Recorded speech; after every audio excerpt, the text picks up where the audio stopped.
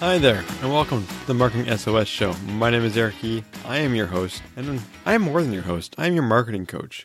Any questions you have, I'm here to answer them, just like Mike wrote in this week. And, Mike has fallen out of touch with some contacts on his email list and is looking for a way to re-engage. Now, unfortunately, unlike, losing touch with a friend or loved one, or even a distant acquaintance, when it comes to promotional emailing, you can't just contact them out of the blue. You need their permission to do so. So that's what we're going to tackle with Mike's question on this week's episode of the show, right after this break.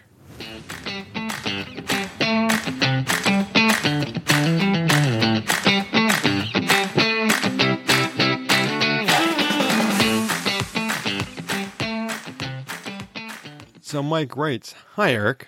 How do I reboot email marketing with possibly cold contacts?" Eric note, Mike put possibly in quotations. "My clients have a large-ish 25,000 contact email list. I had planned on booting up a monthly segmented newsletter. One trial email produced great results. Only about 5,000 of the list via Outlook. The problem is that I found out today during a discussion many of these contacts are quote-unquote old or may have not explicitly opted in, end quote. Some contacts are also from lists that originated with the brands we represent, who have given us permission to use, but not necessarily the contact's permission. So third-party light? What is the best way to tackle this and avoid the dreaded spam list? I'm figuring an opt-in email, but I don't want the very first email I send containing the opt-in to trip the system either. Thoughts? Thanks in advance." Well, Mike, this is a tough situation, and there's a few ways you can play it. First, the lists from the brands that you represent. If you are sending it on their behalf and from them under their details, as long as their list is opted in, you should be good to go. The gold standard would be on their opt-in page or their communication policy, they mention something about third parties contacting them or contacting the customer on their behalf. So double check for that. Now they have opted in to receive communications from that brand, and you are facilitating communication on behalf of the brand. It's their list, it's not yours, and it is ultimately their email communications. Ensure you send it under their name and get whatever sign-offs and approvals from your legal team and their legal team that you need to. If you are using the list from these brands to communicate on behalf of other brands or companies, that is a definite no-go. Those lists are not yours to use, and it could land you in serious trouble, especially if anyone on those lists are in Europe. Now, the right way to tackle this could potentially be an opt-in email to get people to confirm their opt-in, depending on when they originally signed up. But if they signed up years and years ago, you may not even be in the window to send that first opt-in email. You can try it, but I never told you to do so. I'm not officially recommending that. Now, there are creative ways you can try to entice people to do the opt-in email, but I will leave that to you. Good luck with that. Just sending one email opt-in email shouldn't land you on the spam list, especially if you're using a third-party email provider. You mentioned that you did a test, an email marketing test, 5,000 people using Outlook. That sounds crazy to manage and scale. You should really look into using a third-party host. Like when you say Outlook, I'm assuming you mean like the Outlook desktop app or even the Outlook.com web app. That seems crazy. That's not scalable.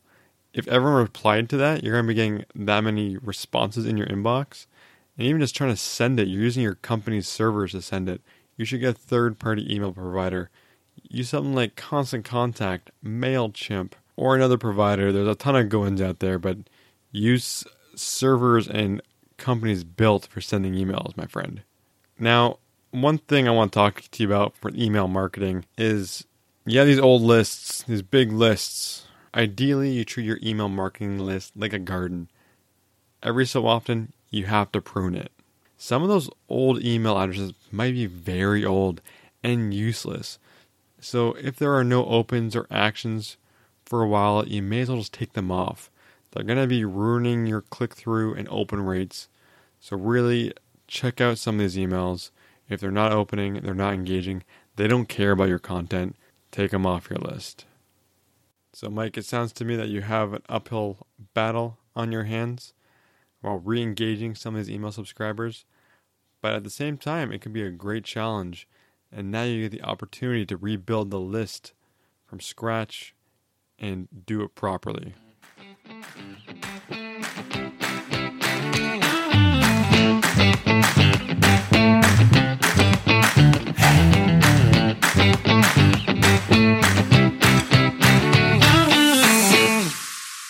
So Mike, thank you so much for writing in, and it's a real problem that you're facing that I think a lot of organizations are facing, and there's a lot of old email lists, a lot of old emails floating around out there, and if you haven't been talking to them and they're not properly opted in, and you've missed the window to opt them in with those opt-in campaigns, the train has left the station.